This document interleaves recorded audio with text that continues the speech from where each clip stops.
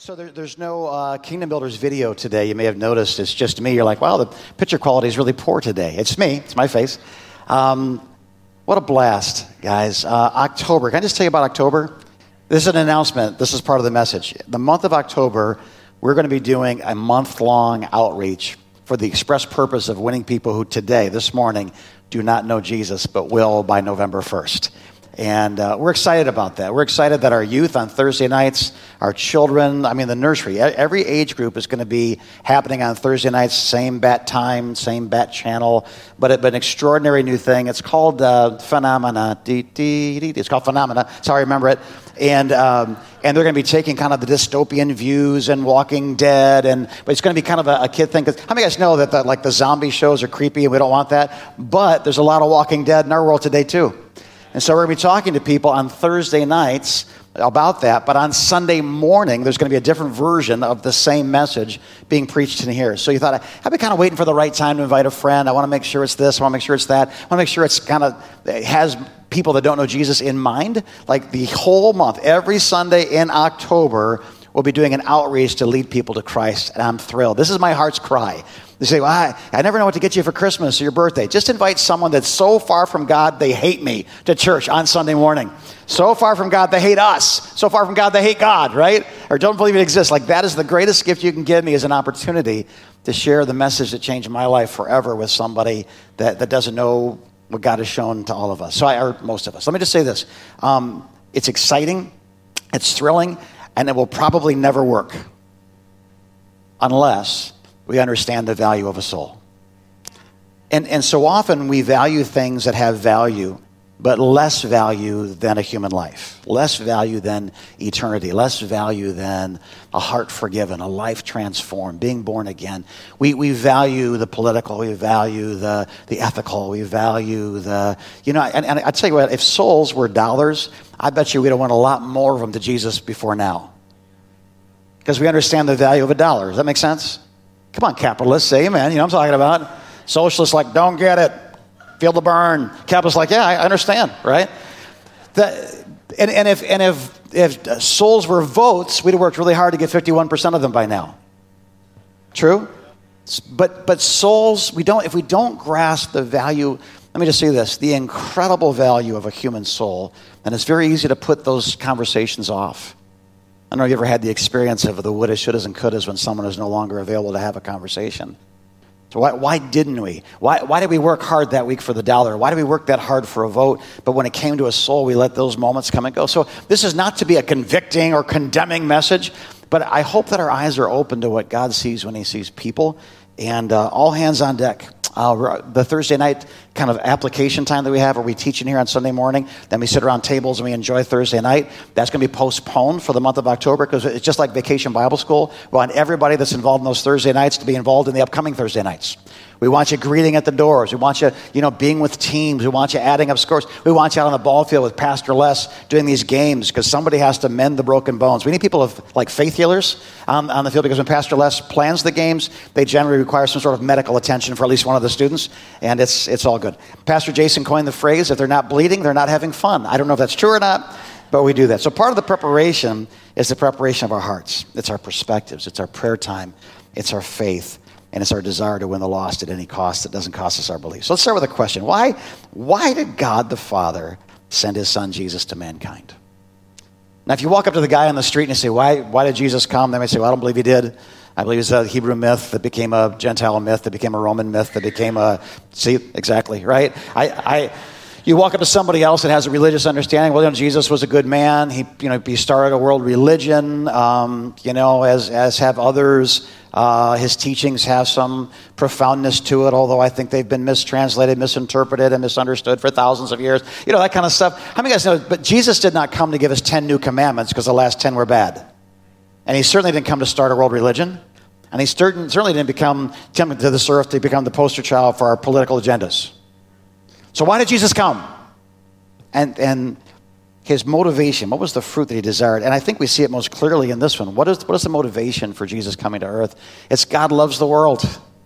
Because God loves people so much that the thought of forever without one single person, The thought of forever with one missing face. You say, well, billions of people over thousands of years. Is God that specific? I don't know about you. I got 2 kids. I don't have 2 billion, but I got 2 kids. And if one is missing for Thanksgiving, their absence is noticed. And if they never have a chance to ever come back, their absence is mourned. And so I believe with all my heart that God loves the world so much that the thought of forever without one of us is so unthinkable that he did the unimaginable in sending Jesus to live a perfect life, to take on flesh, to dwell among us, to defeat everything that ever defeated any of us or all of us, and then offer his life as a sacrifice, something that paid for my sins, for your sins, for the sins of the world, motivated solely by love. He did not send Jesus to the world to start a religion that condemned people. Right? Let me just read that. Verse 17. For God did not send his son into the world to condemn the world, but to do what? Salvation is the key. Why Jesus came, number one, we know is because he wanted to save people. They didn't need a coach. They needed a lifeguard. They didn't need a teacher. They didn't need a comforter. They didn't need a guide. They needed someone who would dive into the fire and snatch us from our destiny and alter our eternity. What we needed was not a new coat of paint over rust. We needed the rust to be removed, the damage to be replaced. We needed a brand new life. And Jesus tells us this with his own words. The thief, the devil, he comes to steal, to kill, and destroy. He goes, but I've come that they might have what? And to what amount?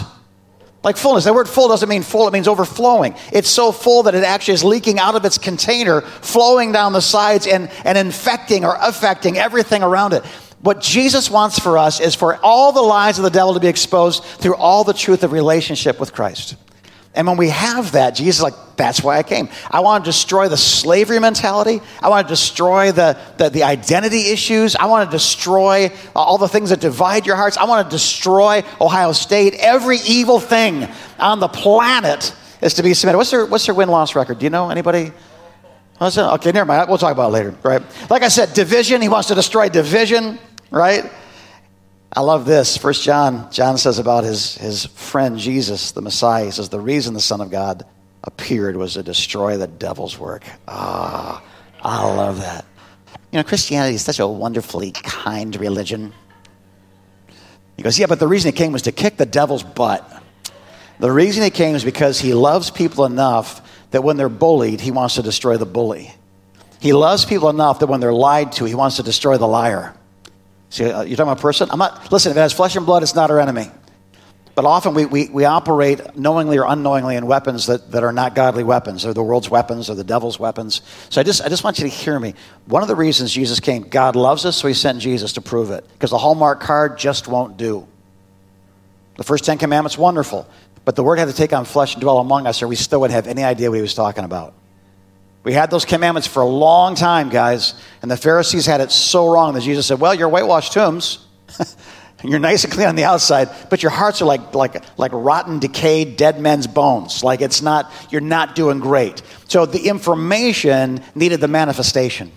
And when the manifestation came, people got to say, oh, that's what that means. Oh, that's who God is. By seeing Jesus, Jesus says, if you've seen me, you've seen the Father. He lived perfect theology before all mankind, and he's been written about and admired and believed in and trusted ever since. So here's the next question. How does God feel about people repenting of their sins? Now, we know why God sent Jesus, but what's his response when we do? I've heard people say, well, I've just been so bad.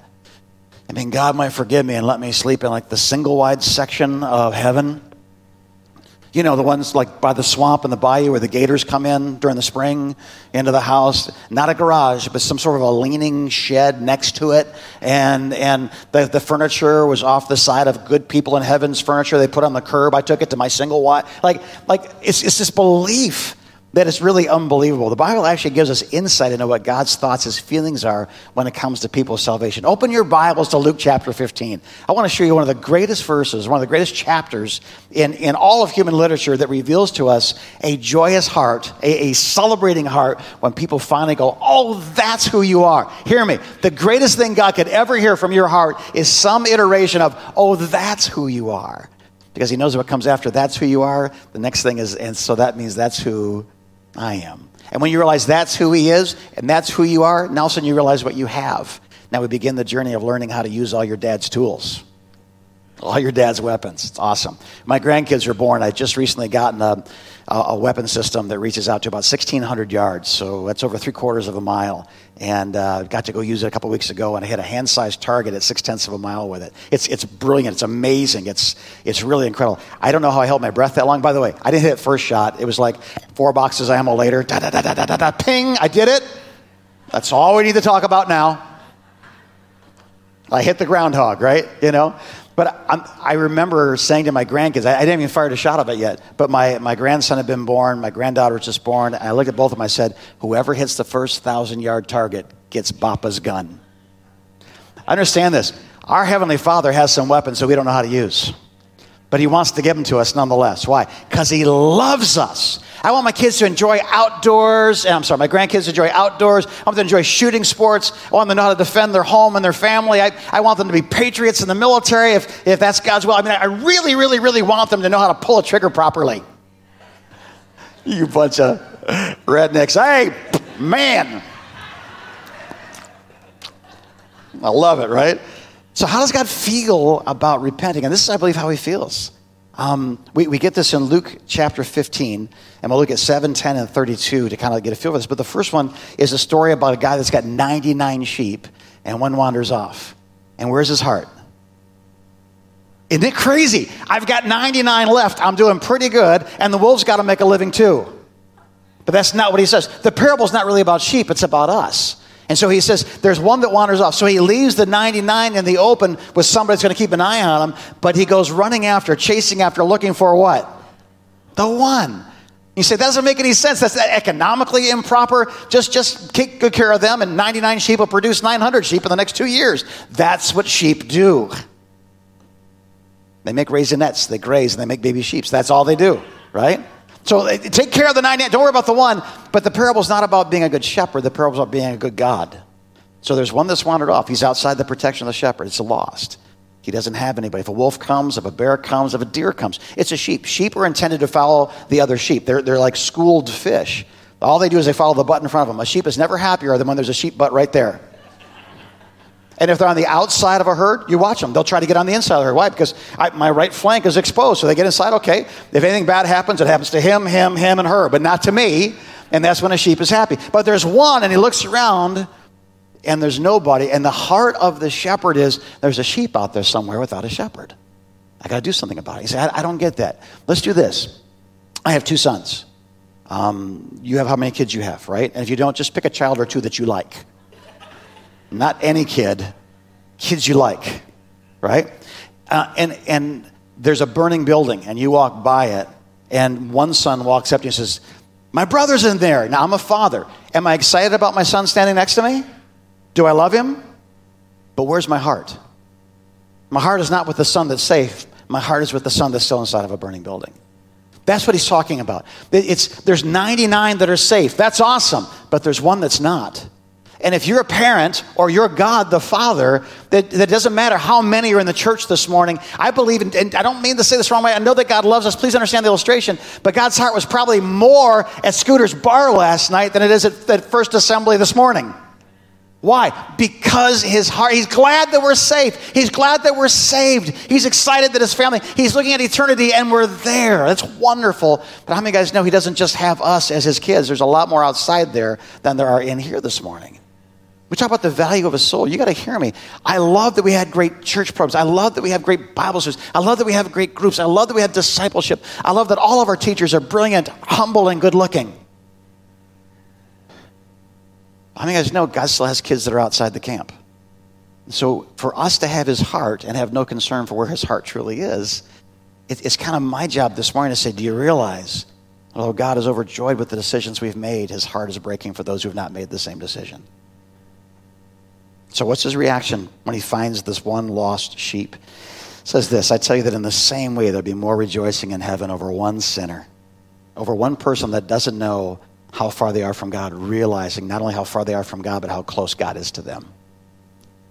There'll be more rejoicing in heaven when their eyes open, when their ears open, when their hearts open to the Lord. One person who changes their mind, who repents, and over 99 righteous persons who do not need to repent. I love that. The next parable he talks about is the lost coin. There's a woman that has a series of coins. She loses one of them, and she freaks. There's no sense of husband. There's no sense of children. There's a sense of community around her, but it's like this is what she has. She's got 10 coins, one's gone. So she lights a lamp. She sweeps it. She looks for it. And what God's doing in this context is he's talking about the value. How many of you guys know that people have value? Boy, you're making me a little nervous this morning. I'll be really honest with you. Now, can't you talk about prosperity? How to improve my marriage? And maybe you're not saying that. Maybe it's just my jaded heart. But if we don't get this right, I really don't care about anything else that we get right. Can I just be honest with you? If we don't get the value of lost people right, then we got to stop saying things like win the lost at any cost and say entertain the saved at any raved. Yes, I just made that up. And no, it wasn't proper English. But you understand what I'm saying? Like, we have a heart, we have a commission, we have a call to take a broken father's heart to the nations. And I'm not trying to put guilt on you or make you feel something. I'm teaching scripture this morning that God's view of those who are lost, if it's different from my view has to change. I have to see what he sees. So he speaks of the worth of a soul. There's one coin missing, and she freaks. She's like, well, I'll find it tomorrow. It's missing.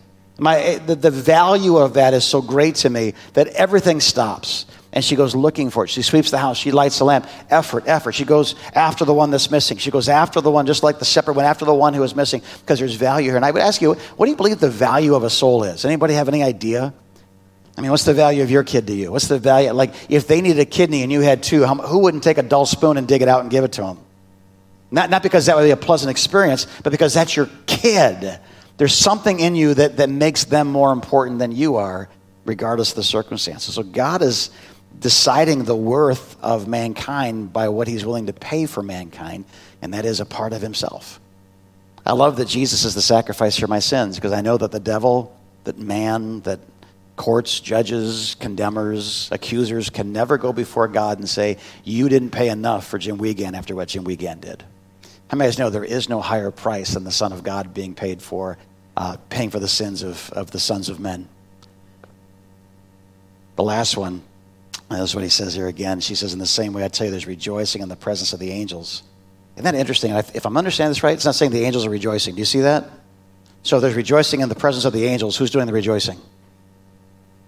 I'm just thinking, in the same way, I tell you, there's rejoicing in the presence of the angels over God, of angels of God over one sinner who repents. So what I think that's saying, if I'm understanding it, if we're just taking it at face value, what it's saying is the angels are sitting back while God the Father, God the Son, and God the Holy Spirit go. You want to make God happy? Quit cussing, quit chewing, and quit running with girls that do. Or lead your neighbor to Jesus if you want heaven to have a standing ovation. I'm all for worshiping God, but I would also say this, please be very clear in your theology that one of the things that pleases God most, as we see here, the angels stand back in awe as God the Father, God the Son, and God the Holy Spirit go. Last one's the prodigal son. There was a man who had two sons, and one said, give me my inheritance. He takes it, he splits, he dishonors his father. He goes to a far-off land where he squanders it. He spends it in wild living, prostitutes, but then after all of his money's gone, a famine strikes the land, and he finds himself in need and hungry. He's not ready to go back yet, but he's ready to try to get a job, so he gets a job feeding pigs. He's the servant of unclean animals, like the parable's telling of how far the son has fallen from grace. He finds the most despicable. He's working for non-Jewish people. He's almost like a slave to the pigs, and finally he comes to his senses because he's dying. He's sick, he's emaciated, he's starving. He says, you know what, my father has servants that are treated. I'll go back and I'll just say, please make me a slave. I don't deserve to be a son, but please don't let me, have pity on me. One time before I dishonored you, we had a relationship, but that relationship's gone. Please don't let me die. I'm so hungry, I'm so emaciated, I'm so sick, I'm so scared. Please help me. And he comes back and his father sees him and he runs to him. The only time God ever runs in Scripture, he's not running from anything. He's running to someone coming home. He wraps his arms around this filthy, skinny kid, and he starts this monologue. Father, I'm no longer worthy to be called your son. I've done this, and he says, stop. Quick, kill the fatted calf. Bring a ring. Bring some sandals. I want his nakedness covered because I will tell his story, not his body. I will tell who he is, not what he's done. Who he is who I say he is, not what he has done. So wrap him in that righteousness. Put sandals on his feet and separate him from the world that's harmed him and made him filthy. Put a ring on his finger and give him back his identity, the signet ring of our family. He can walk down to the party store and get an ice cream just by putting that ring and some wax. It's a credit card. You have all the rights, all the privileges. Your past is gone. Kill the fatted calf. We're going to celebrate. What does God think about people coming home to Jesus? Right? He says this, we had to celebrate. We had to be glad because this brother of yours, this is another conversation, he was dead, but now he's alive again. He was lost, and now he's found. Please understand, guys, salvation is the greatest and most important miracle God does.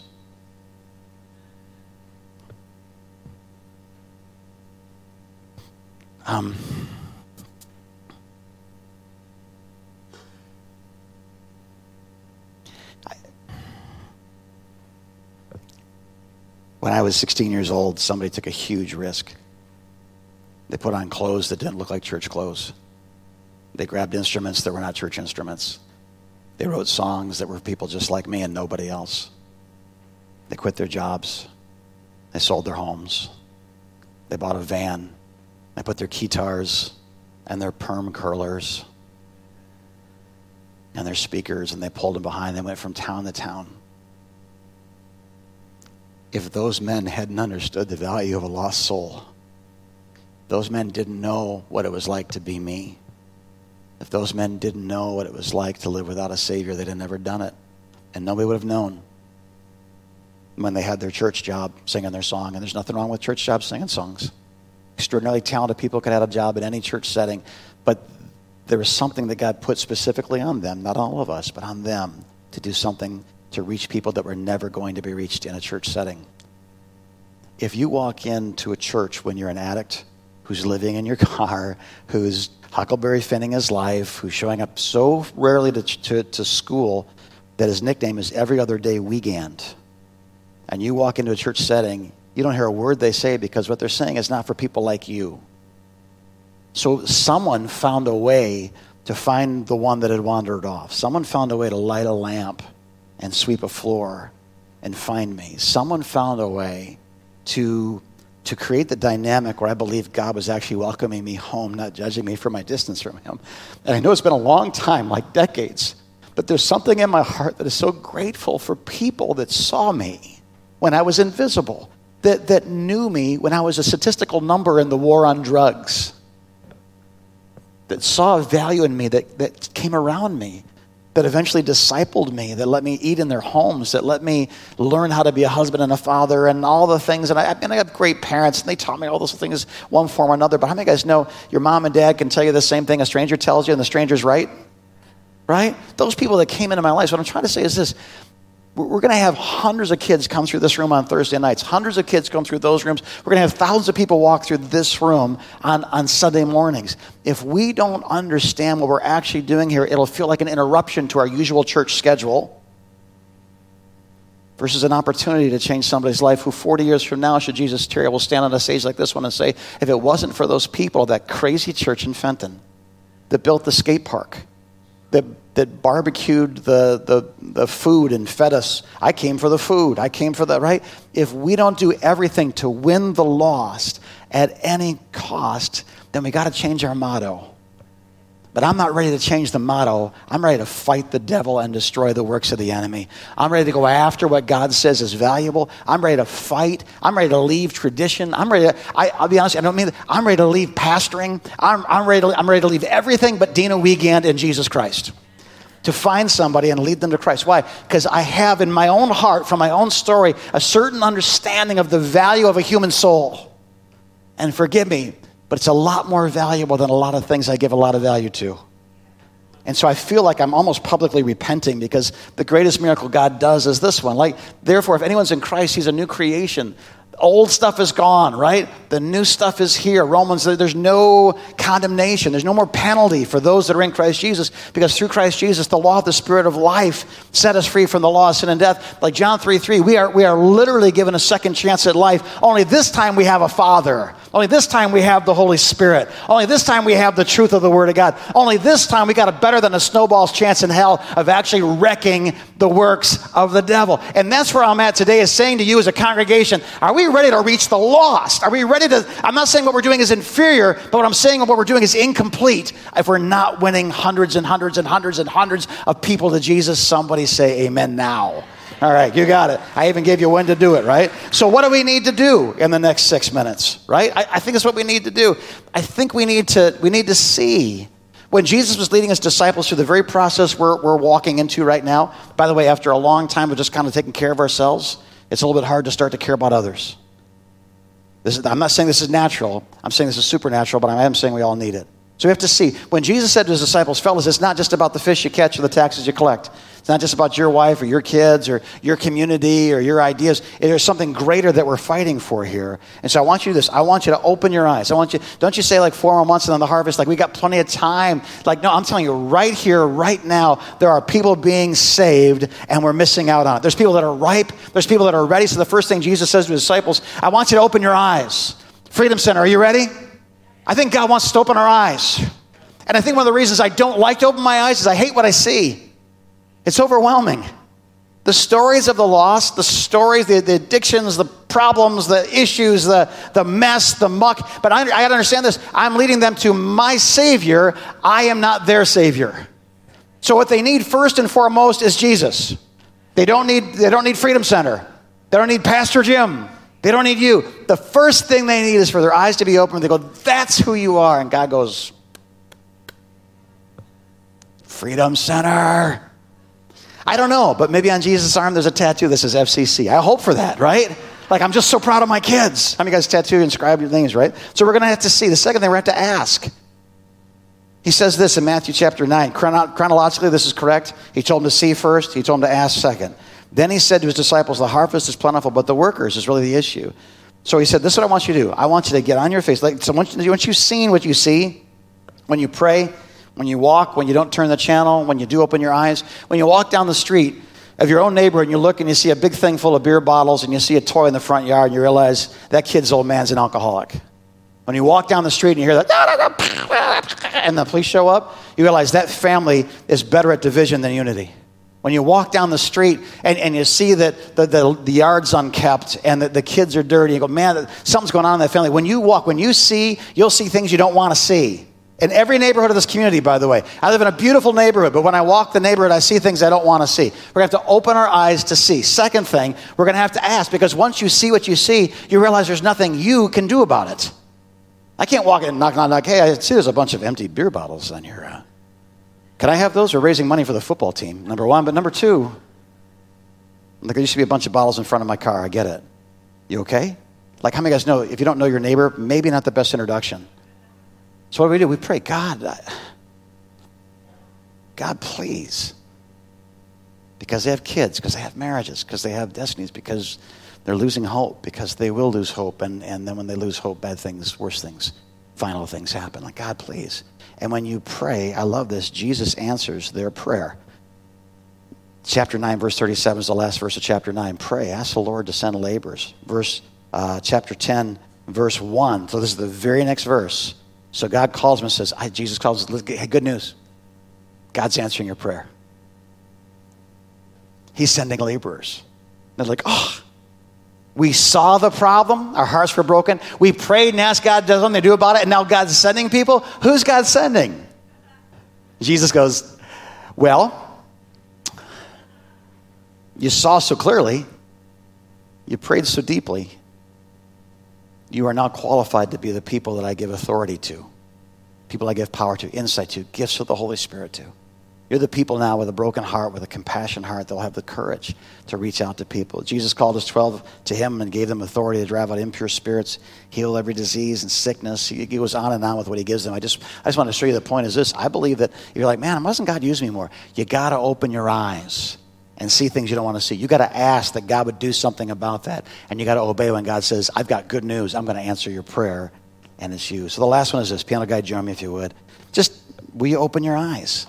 Will you ask and obey? I fear I failed you this morning a couple times. Maybe it's just me, or maybe I just had a really tough couple of weeks. But But I feel like we haven't connected the way I was hoping that we would connect. And maybe that's my fault. Maybe that's your fault. Maybe God hasn't quite put his finger on it. Or maybe I'm the last person to know. I always associate quietness with you're not getting it. And sometimes quietness is, oh, I'm getting it. I can't. I just would rather not smile right now because I'm trying not to cry. Or I'd rather not cry right now. I'm trying not to smile. I don't know. But let's just consider this the beginning of a conversation that's going to continue next week. Because we have to come back. I think to get me outside of my life, my world, my preferences, my ups, my downs, into the world around me. And I'm not using Jimmy, you're a pastor. I know. What that means is I have a lot of mandatory relationships that have to be maintained well. And I get the worst of the worst of the worst that walk into my office. And I don't mean the worst people, but the worst circumstances, the most painful, the most difficult things. So to say, open your eyes, it's like I'm trying to close my eyes for 5 minutes to take a nap. I can't tell you the number of nights of sleep I've missed recently. Just the burdens, that are on you at times. So maybe I'm a couple steps in front and you're trying to catch up. Maybe it's been a great Sunday and I'm the last person. No, I don't know, but I know this. If we get this, there are people that woke up in a strange bed this morning next to someone they met last night. Because they went looking for the same love the woman caught in the act of adultery went looking for. She found the condemnation of her community until she met Jesus, and then Jesus set her free. If we get this right, the up and outer, the tax collector, the little guy Zacchaeus who had a Napoleonic complex, he's going to run into Jesus real soon. And in that interaction, Jesus is going to save him.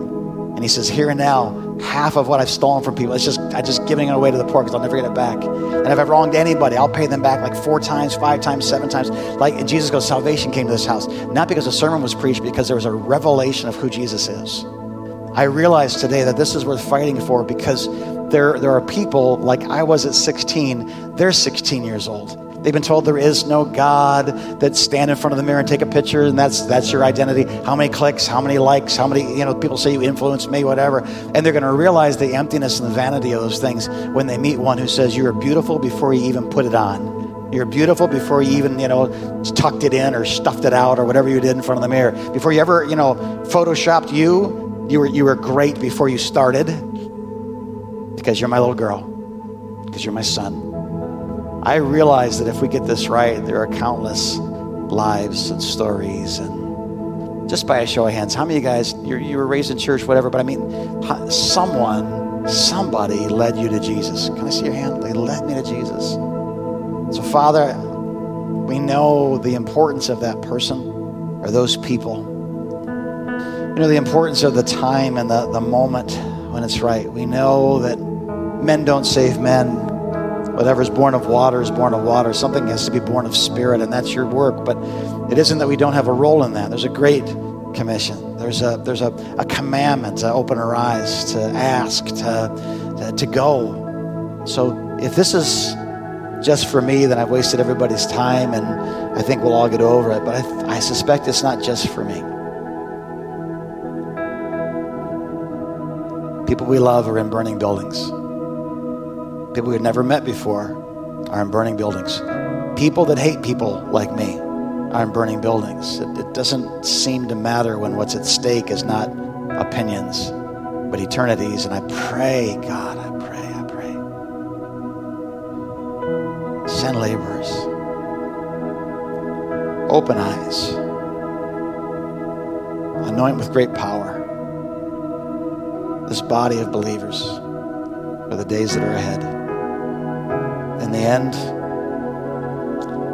I fear this may be the only thing that really makes it all worth it. Decades of fidelity come down to moments of destiny. And I pray, God, I pray.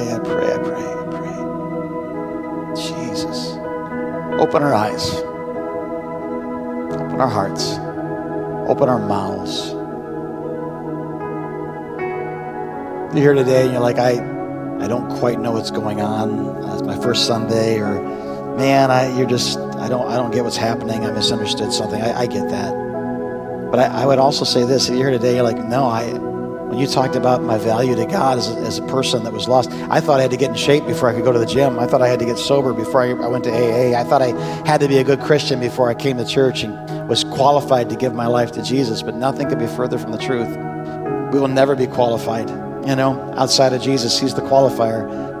Heads are bowed, eyes are closed. You're like, Jim, I'm not right with God. I know that. I feel it. I'm aware of that. I'm not just talking about the one thing I did or the 10 things I do. I'm just me. If I have a hard time liking me, how can a holy God like me? I have a hard time loving parts of my life. How can a holy God love my life? And so I don't know what to do next. This is what you do next. This is the door. This is the gate. This is the way. This is the truth. This is the life. His name is Jesus. And he, as a person, as the Son of the living God, took on flesh and dwelt among us, lived perfectly, defeating everything that defeated you. Everything that's got your number right now, he's got its number. Everything that's giving you death, he's already died to pay for the consequences of your actions. And now he extends to you life. He defeated death, and he can give his victory now to you. It's simple. Will you give your life to Jesus? And will you let him give his life to you? Heads are bowed, eyes are closed. In a moment, I'm going to ask you to do a simple act of obedience. As simple as we can make it. It's the first step in a journey around the universe, but it's a step, and it's an important one. If your heart is open and this message is resonating and the time to make a decision has come, if you go, oh, that's who he is. That's who, I thought he was a religion. I thought, if your eyes have been open, he's not a religion. He's not a prude. He's not a religious guy. He's not a Sunday. He's not the Old Testament, scriptures. He's the living embodiment of every good and perfect gift. And today you're ready to say, I want that. I'll take that, and I'll give him me. If that's you, in a moment, I'm going to ask that open heart to become a lifted hand. No one's looking. My eyes will be open. Nobody else. But if you have an open heart, the first step of faith would be a lifted hand. Today's my day. I walked in dating many gods, many philosophies, many religions, many ideas. But today I walk out engaged to be married to the Son of God. Today a covenant will be formed. Today I give my life and all of my yesterdays and all of my tomorrows to Jesus. If that's you, I want you to lift your hand up in this room right now, all over this room. Here's my life, Lord. Here's my life. I love that. Thank you. Here's my life, God. Here's my life, God. I'm not ashamed. I'm not afraid. Here's my life, God. Here's my life. Here's my life. I don't know why I'm waiting, but I am. I feel the Holy Spirit saying there's another person. I'm not trying to milk this. I swear to you, I'm not. But there's somebody else no, I've been waiting. Maybe next time, come on. If your heart's open, raise your hand today. God, here's my life. Here's my life. Here's my life. Thank you. That was worth the wait, wasn't it? Father, for every uplifted hand, there's an open and courageous heart. It's not courage to move mountains. It's courage to approach boldly before the mountain mover, asking for mercy, knowing that we receive it. And thank you for your blessing on this group of people. Can't remember the last time we said, who wants Jesus? And someone did say yes. I thank you, God, for people that invite people. I thank you for people whose eyes are open. I thank you, God, that now journeys have begun that will literally just span eternity. And I pray for every uplifted hand and every open heart, God. Now come in. All that you are, Father, fill them with all the goodness, all the love, all the joy. Fill them with your Holy Spirit. Teach them your word. Remove their yesterdays as far as the east is from the west. Birth all their tomorrows in an instant. The devil's work for generations destroyed in an instant of great grace. The greatest miracle God will ever do. We thank you for being witnesses of a great miracle today now. Bless us as we go to pray, to open our eyes, to move with a beautiful, eloquent violence upon a dark world. In Jesus' name. And everybody said amen. Amen. Stand to your feet, please, if you would. And I love the first service because I get to practice for the second service. Thank you for that. As you go today, would you just kind of hug a few people if they're up to it? It's good to see your face. And maybe as God lays other people's faces and names on your hearts, don't be shy. Open your eyes, open your hearts, pray and ask the Lord of the harvest to send laborers, and don't be surprised if you're the one that he sends. And you're dismissed. God bless you. Live long, prosper. We'll see you again soon. Next week, we're going to do it again.